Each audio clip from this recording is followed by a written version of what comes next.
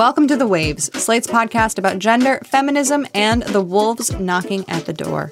Every episode, you get a new feminist to talk about the thing we can't get off our mind. And today you've got me, Shayna Roth, a senior producer here at Slate.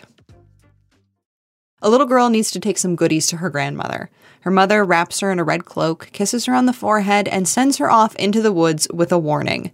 Make sure you stay on the trail. She veers off the path, and then she meets a wolf. We know the rest. My, what big eyes you have. My, what big ears you have. We know this story. We've heard it in so many different iterations, starting in childhood. I think about fear a lot. I'm a true crime author in my spare time, and fear sort of comes with the territory. But it wasn't until I came across Erica Berry's new book, Wolfish, that I realized how ingrained in our psyches fear really is, especially for women. We've basically been telling the story of what happens when a girl goes out alone or an old woman opens the door to a stranger for years. And it doesn't end well. The wolf gets her. Well, unless a nice huntsman happens to wander by. There's a lot to unpack here. Luckily, Erica Berry is going to join me after the break. Her new book, Wolfish, Wolf, Self, and the Stories We Tell About Fear is a knockout. So when we come back, we're going to explore the wolf as both real and a symbol, what it means to be a predator and prey, and how to live in this world where men and women can be both. Stick with us.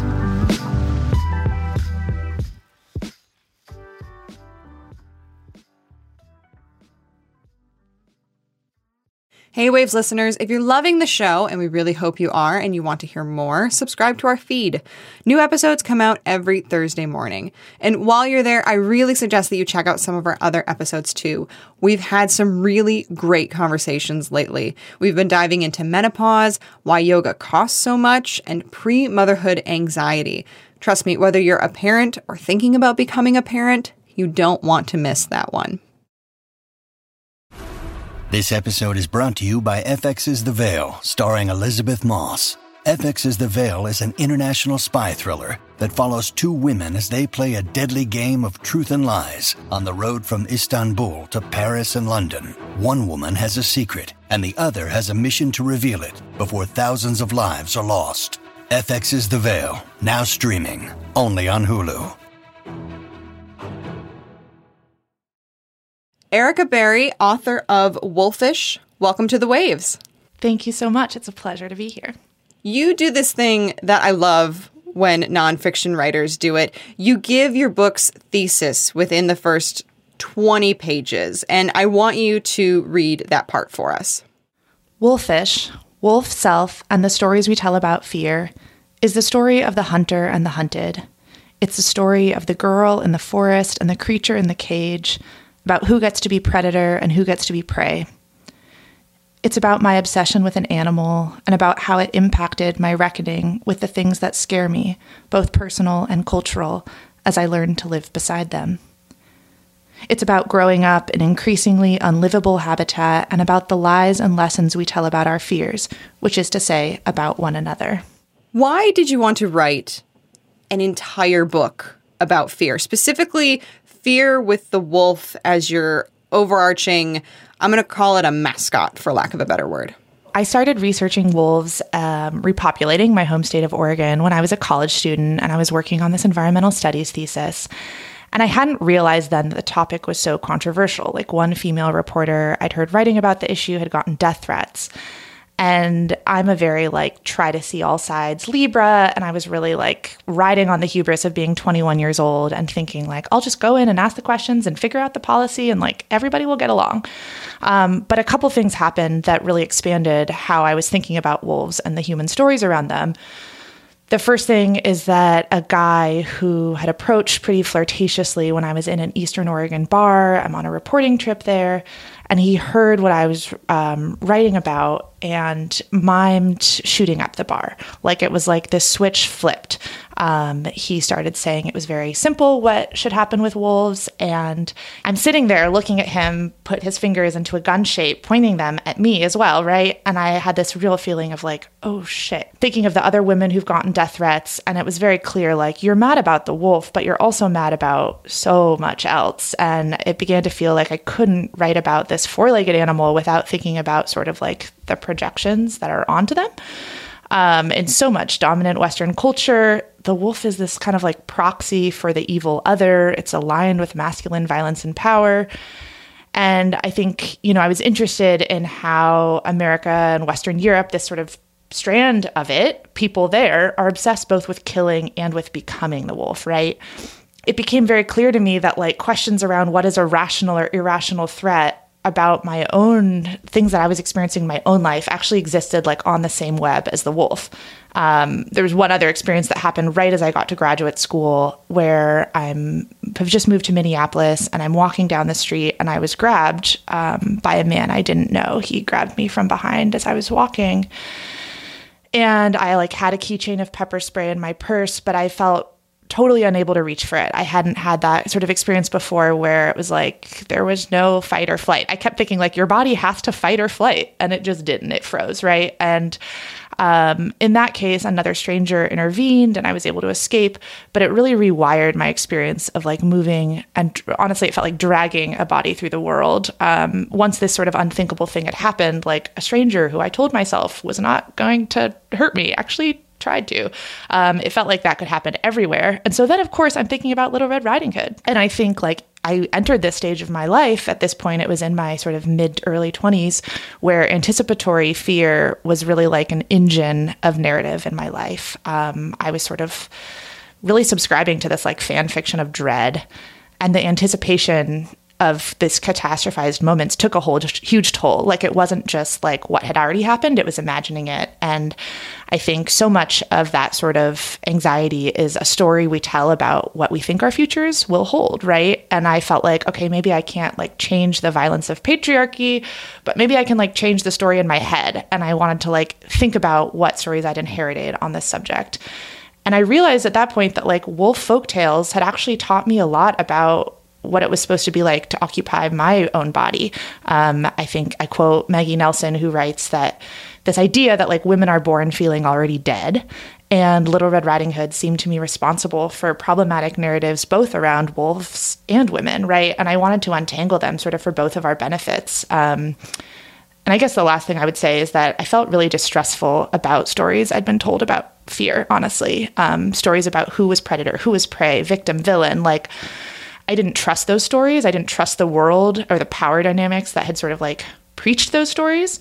But that meant that I was also having a really hard time trying to figure out how to live beside fear in my own body. And I guess I felt like to dismantle those stories about the big bad wolf, I wanted to think about like who he was supposed to be chasing. And that was my own experience. One thing I have to say about your book is once you start thinking about wolves, you see them everywhere. You see that imagery everywhere. You hear it everywhere. All of a sudden, you're like, I have been surrounded by wolf culture for a very long time. And it's really ingrained in that story of Little Red Riding Hood, which you mentioned. And you write in your book, if I just untangled Little Red's story, I thought maybe I could free us from it. Free the women, free the wolves. I could be the huntsman smirking with my axe. I see now this was wishful thinking. Talk us through that.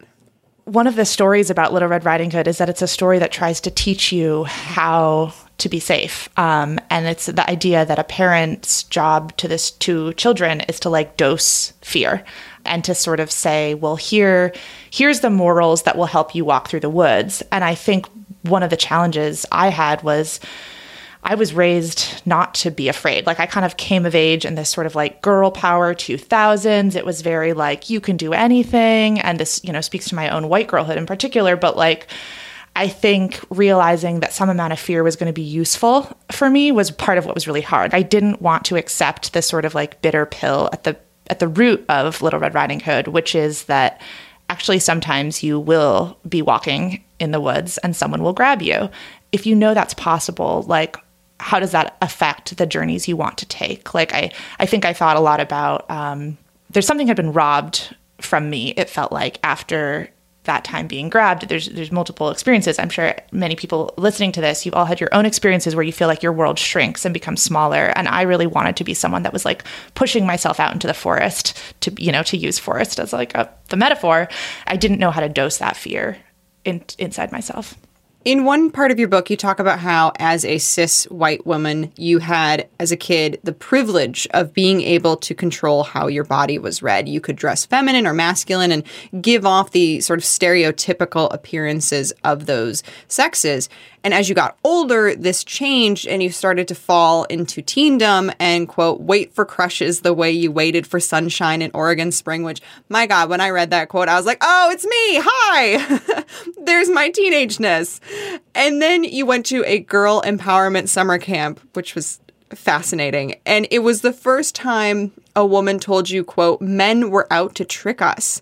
And I know you wrote this book as a cis heterosexual woman, but how do other identities, queer, transgender, non-binary, etc., and other races fit into what you're trying to tell us about the wolf and about fear? You know, I think part of this does go back to these sort of most archetypal versions of Little Red Riding Hood that so many people in, say, America have inherited, which is that, like, Little Red is, of course, this archetypal victim, but she's also, by being kind of essentially like blonde and cute and adored by her village in most of these picture books, like she's somebody who the dominant culture, your average woodsman, like wants to save. So she's a victim, but she's also, by nature of her identity, like inoculated against other forms of systemic violence. And that actually gives her this power too. And so it made me think a lot about constructions of victimhood in our culture. And, you know, this isn't just like me projecting. Like, I found research about a Nazi propaganda version of Little Red Riding Hood, where a man wearing an SS uniform saves Little Red Riding Hood from the wolf, right?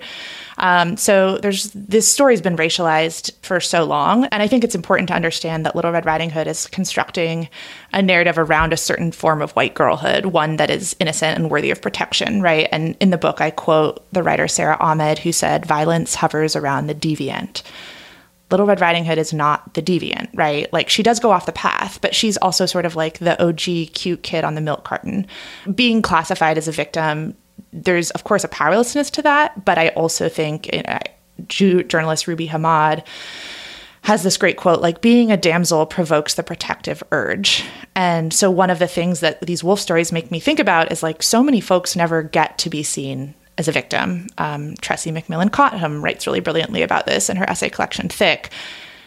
You know, this extends to, like, the idea of crying wolf as well. Like, whose lies about being in danger get believed? Who gets to say, I see this person, they're a threat, go get them, go kill them, right? Like, power is so tied up in these stories. And, you know, I think fear often gets sort of talked about. It's this, like, evolutionary wired thing in us, when in fact it's a taught thing, right? It's metabolized differently across our bodies. My mother's choice not to make me feel afraid was not a choice that many Black and brown mothers are going to make if they're raising, you know, sons in America. Like, again, this goes back to the idea of how do we dose fear to keep our children alive? To bring this back to the wolves, if I see a wolf in the forest and I code it as a threat, I imagine that, like, I'm the prey and the wolf is the predator.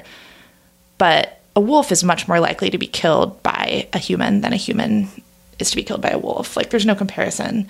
And I think just because an animal or a person gets labeled as being a predator does not mean that that gives them power, right? Like, people feeling afraid of you does not make you safe. And so I thought about this. I mean, one of the things that I think both wolves and humans, it's interesting to think about, is that both of us can be both scary and scared. We can be both predator and prey. Yeah, I mean, I think that was one of the really interesting concepts that I pulled from your book, is this idea that the wolf is not the all-powerful. We think of this image of the wolf as being like, oh, the lone wolf. It's the image of the alpha male. But in reality, wolves are so much more complex than that. Oh, totally. And I think, you know, so many of the, like, things I wanted to break down, where it's like, once you start seeing wolves everywhere, you're like, I want to break down all these harmful associations. And, like, I came across these trainings that I would have to check if they've stopped doing this. I know that it's got a lot of bad publicity, but there were trainings given to police officers that were referred to as sheepdog seminars around the U.S. And the idea that they were sort of positing was that all people are either peace-loving sheep, evil wolves, or the sheepdogs, who are the protectors, and officers were taught to be the protectors. And that idea that like violence is inherent in some bodies, and if you see it, you just got to attack it. Like, to me, that's a perfect example of how this sort of strand of dominant Western rhetoric around the wolf is so harmful both to humans and animals, right? Like, it is assuming a false sort of character. Like, wolves are not innately going to attack humans. They're just not. They're going to run from you, likely. They're also not going to innately attack sheep. Like, wolves coexist among livestock, and they're not just like, if you see one, you're toast, right? And so I think, like, looking at stories around the wolf show us how harmful it is to personify animals as villains, but also to animalize humans, right? And like, there's a feedback loop that I felt like there's like environmental writing that wasn't acknowledging the ways that it was also like involved in writing about gender or power or these other things. Like, actually, they're very connected. One sort of violence perpetuates the other through the language.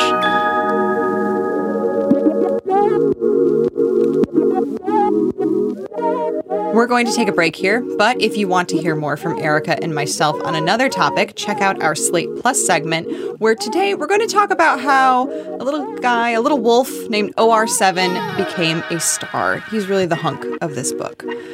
And please consider supporting the show by joining Slate Plus. Members get benefits like 0 ads on any Slate podcast, no hitting the paywall on the Slate site, and bonus content of shows like this one. To learn more, go to slate.com/thewavesplus.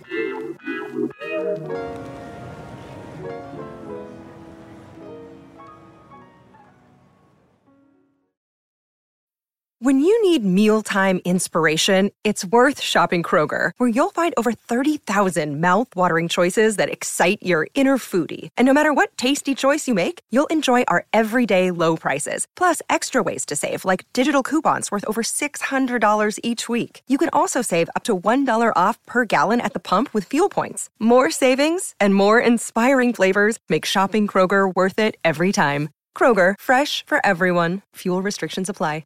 This podcast is sponsored by Ramp. Are you the decision maker in your company? Consider this. For the first time in decades, there's a better option for a corporate card and spend management platform. Meet Ramp, the only corporate card and spend management system designed to help you spend less money so you can make more. Most corporate credit cards offer points as incentives, but those points amount to less than their worth in real cash value. Ramp's business cards offer you cash back, real money in your pocket. Plus, you control who spends what with each vendor. And Ramp software collects and verifies receipts automatically, which means you'll stop wasteful spending and close your books in hours instead of days. Businesses that use Ramp add up to 5% to their bottom line the first year.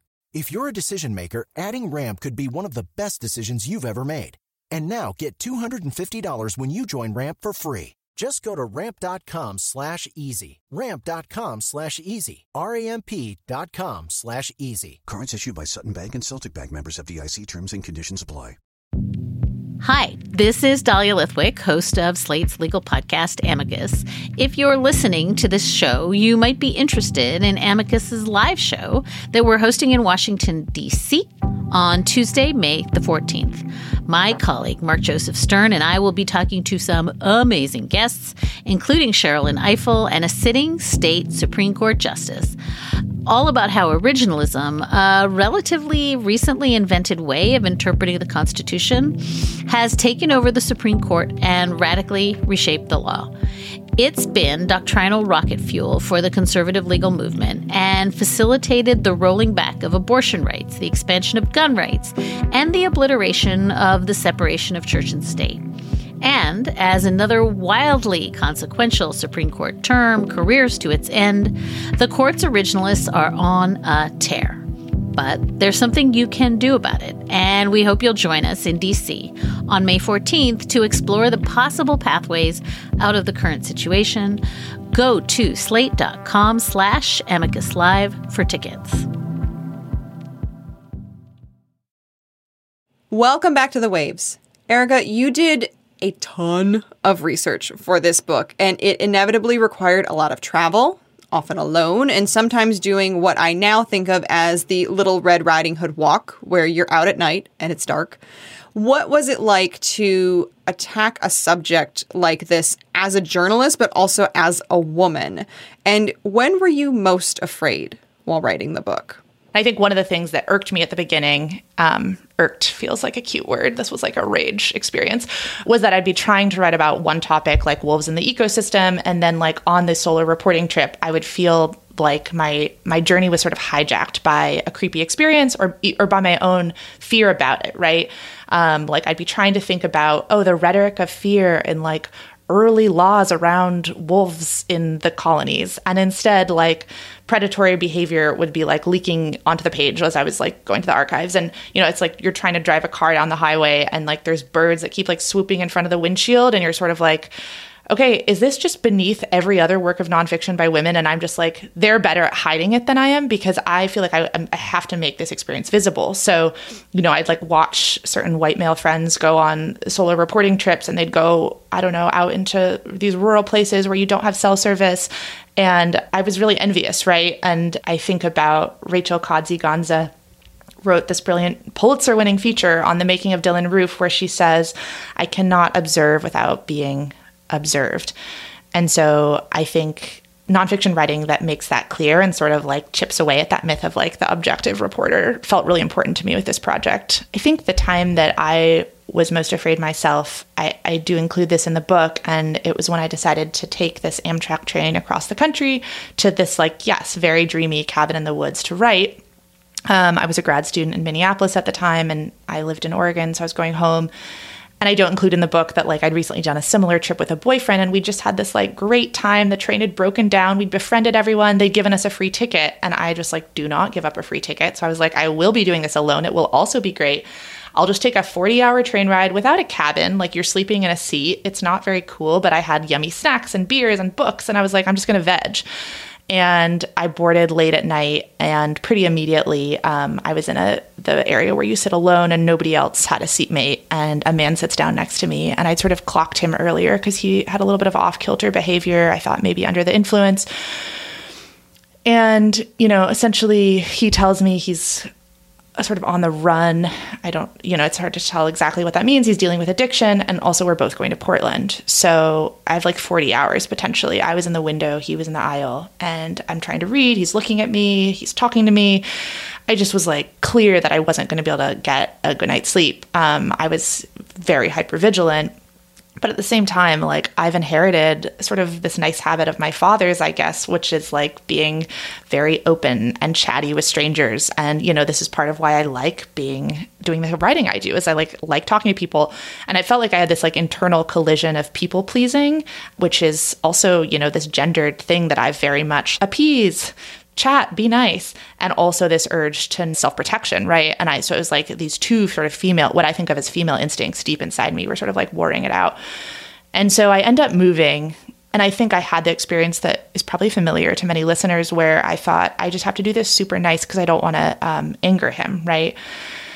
And at the same time, I'm like, surely this guy does not really care. Like I sort of thought I was probably being narcissistic if I imagined that he's going to be upset if I move. Like, get over yourself, right? And the guy sits down next to me the next morning. He's found me, and he didn't know I was a writer, but he hands me a notebook, and he says he has all these letters that he wants me to read. And I was kind of like, I don't have time. And he just was like very serious. He puts the book kind of like in my lap and tells me he'll be right back. And I think the first thing that I thought was like, what if he's planning something violent on the train? That was my worst fear. So I thought I have to look, right? And to my shock, some of the letters were actually written to me, and they were about me. And he refers to me as this young girl, and he's like asking if I'm evil because I left him. Like my worst fear of like, what if I piss off this guy by leaving? He was like extremely mad. He wrote me a book of letters, right? And he tells me he's going to like let me in on this secret that he's not telling anyone else. My body was so shocked, and sort of like, I think one of the strange things was just the validation, actually. Like my worry had been right. And I think I thought, God, for so long, I'm this like, I have a catastrophizing brain. But part of why I think you get a catastrophizing brain is that like multiple things happen to you that you think there's no possible way this is going to happen. And that was what happened in this case. The police got involved, and the guy got kicked off the train. It was the idea was like, if we kick him off, we'll be safe. You'll be safe. And like in one way that's true, but I think I really started thinking about the idea that like as someone interested in restorative justice, like that's actually like an unsatisfying conclusion. And what he gets kicked off in like rural Eastern Montana, and then what, you know? And so yeah, to me, this was also a story. It became not just about fear and my own experience of it, but like how we talk about threat and how we respond to threat.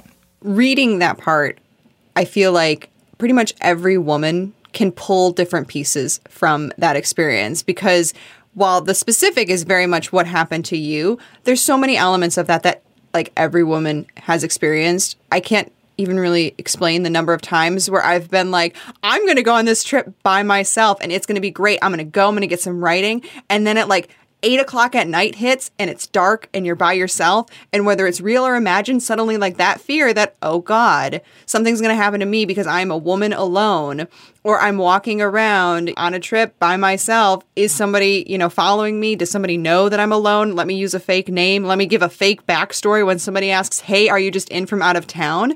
It's so real. And it feels like a very female presenting or feminine instinct to be afraid, and also to have some man come and ruin your time. And, you know, like after that experience, there were these other guys who'd been in the car with me who were sort of like, oh, we're so sorry. Like, we wanted to say something. Like, we wanted to come protect you, but like, we didn't. And I was like, I don't want your protection either. You know, like, this is not the solution to my problem. And I just want all of you to leave me alone. Yes. I'm just trying to read like in a little box. We've been kind of dancing around the true crime force field that is in our culture. Our lingering obsession with true crime as a society is something that I constantly wrestle with, both as a consumer and someone who has written true crime books.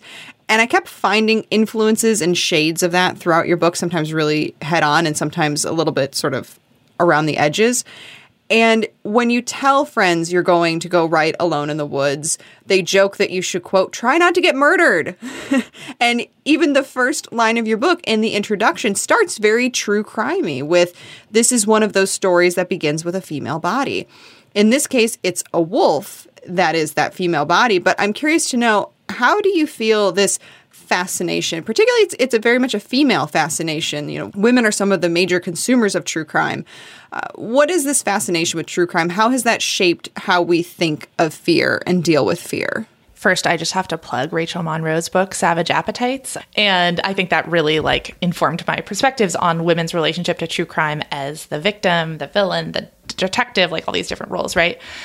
So this book, I think I was very fixated on how we go through our lives enacting these inherited stories that we so often just think like, this is just me being me, right? But like we fall in love according to cultural scripts. I was like, we also fall into fear according to them, right? And I became interested in the way that actually the fairy tale is sort of like the OG true crime.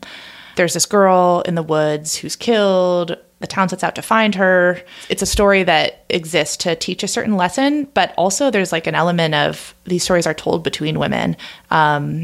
And they're told to keep you safe by rehearsing what she did wrong. Like, we will learn. And, you know, I wanted to start the book in a way that kind of conjured that trope of like, look, we're used to stories that begin with a dead woman. I don't like that.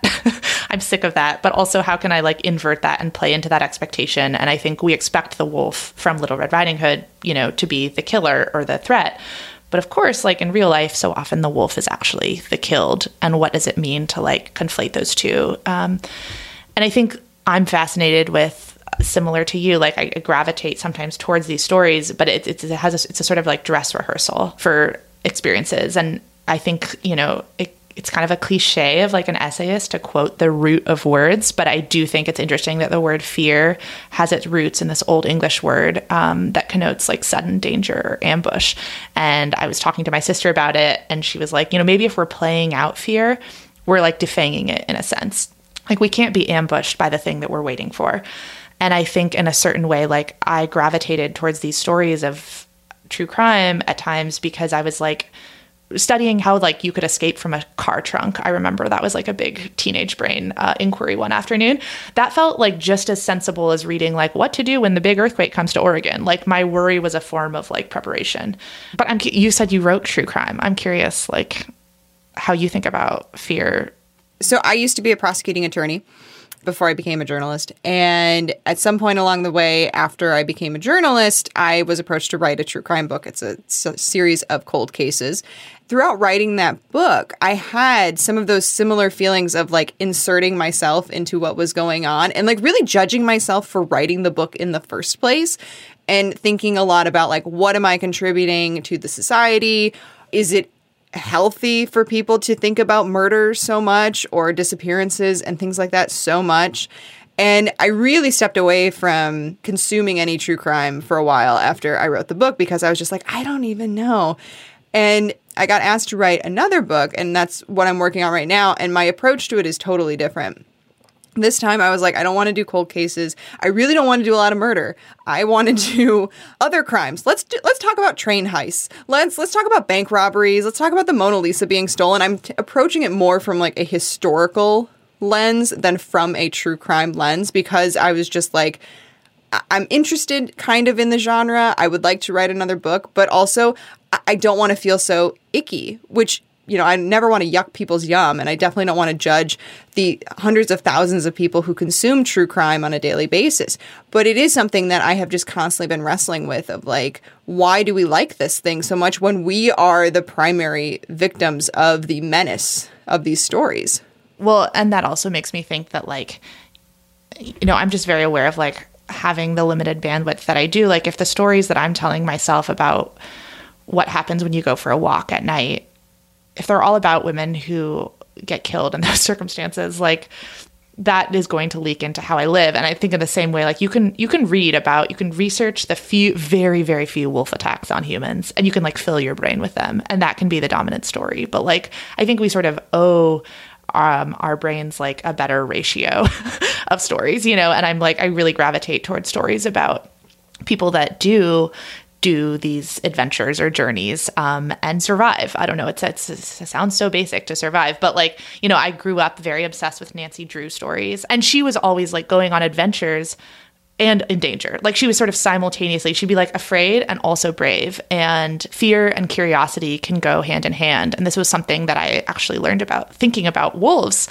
where young wolves are very afraid, but fear does not always like shut you down. It can also be a way of like, well, get out there, like go investigate that thing. Like I'm gonna go look around.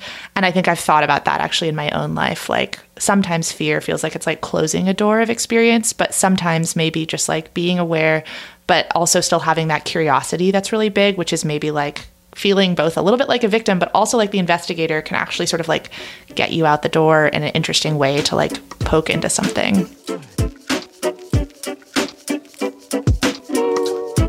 Erica Berry is the author of Wolfish, Wolf, Self, and the Stories We Tell About Fear. Erica, this has been just a fascinating, enlightening conversation, and your book is just absolutely killer. Thank you so much for joining us.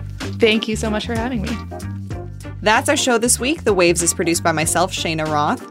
Daisy Rosario is senior supervising producer, and Alicia Montgomery is vice president of audio. We would love to hear from you. Email us at thewaves@slate.com. The Waves will be back next week. Different host, different topic, same time and place.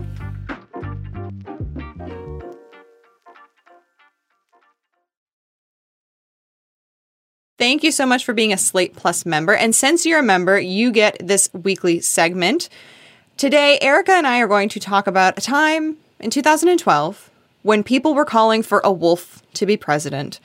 Erica, tell us about the real love story in Wolfish. Who is OR7?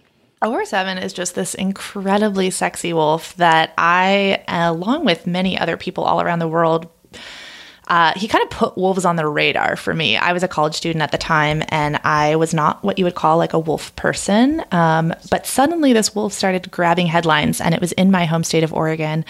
And OR7 was the 7th wolf collared in Oregon. Biologists had collared both him and his sister.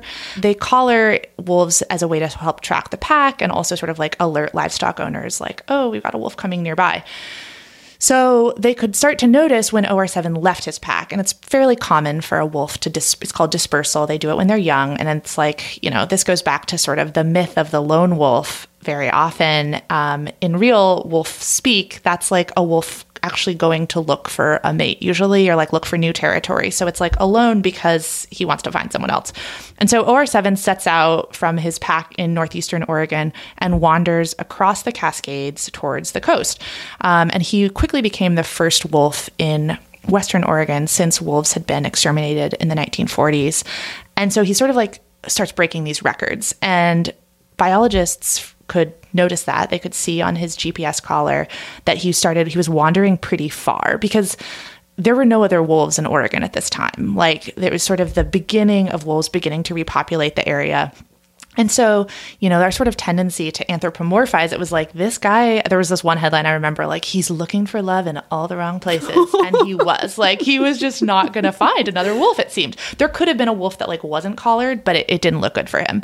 And so the media kind of picks up on it. And at some point, he goes into California and he becomes the first wolf in California in decades, right? And he walks right by the spot where the last wolf had been trapped, which like in the 1940s. So there was just sort of like this poignancy of like, what does it mean to be coming back? And is he going to die? There's so many ways a wolf on its own is at threat. It's harder to hunt. There's roads. There's hunters, right? People do not love wolves wandering around, not all people. And so a nonprofit in Oregon had the idea to run a competition to help name him, with like, maybe that will help buoy him. He's going to be harder to kill if he's a celebrity, right? And so people entered this contest from all over the world. I think there was like Finland, Nigeria, like all over. And the winning name was Journey, which I think like fourth graders had submitted that name, right? Which then it just like conjured this whole, there were song references, Don't Stop Believing, he's going to find it. He became this kind of icon. And I think, this goes back to how we talk about wolves, which is often in the sort of like dominant Western narratives, they're the villain, but there's also a sense of like this obsession with them as freedom and sort of a restorative, like the wolf symbolizes like nature is healing kind of. And, that's a trope. That was just some of our Slate Plus segment. If you want to hear the whole thing, go to slate.com/thewavesplus to become a Slate Plus member today. Slate.com/thewavesplus.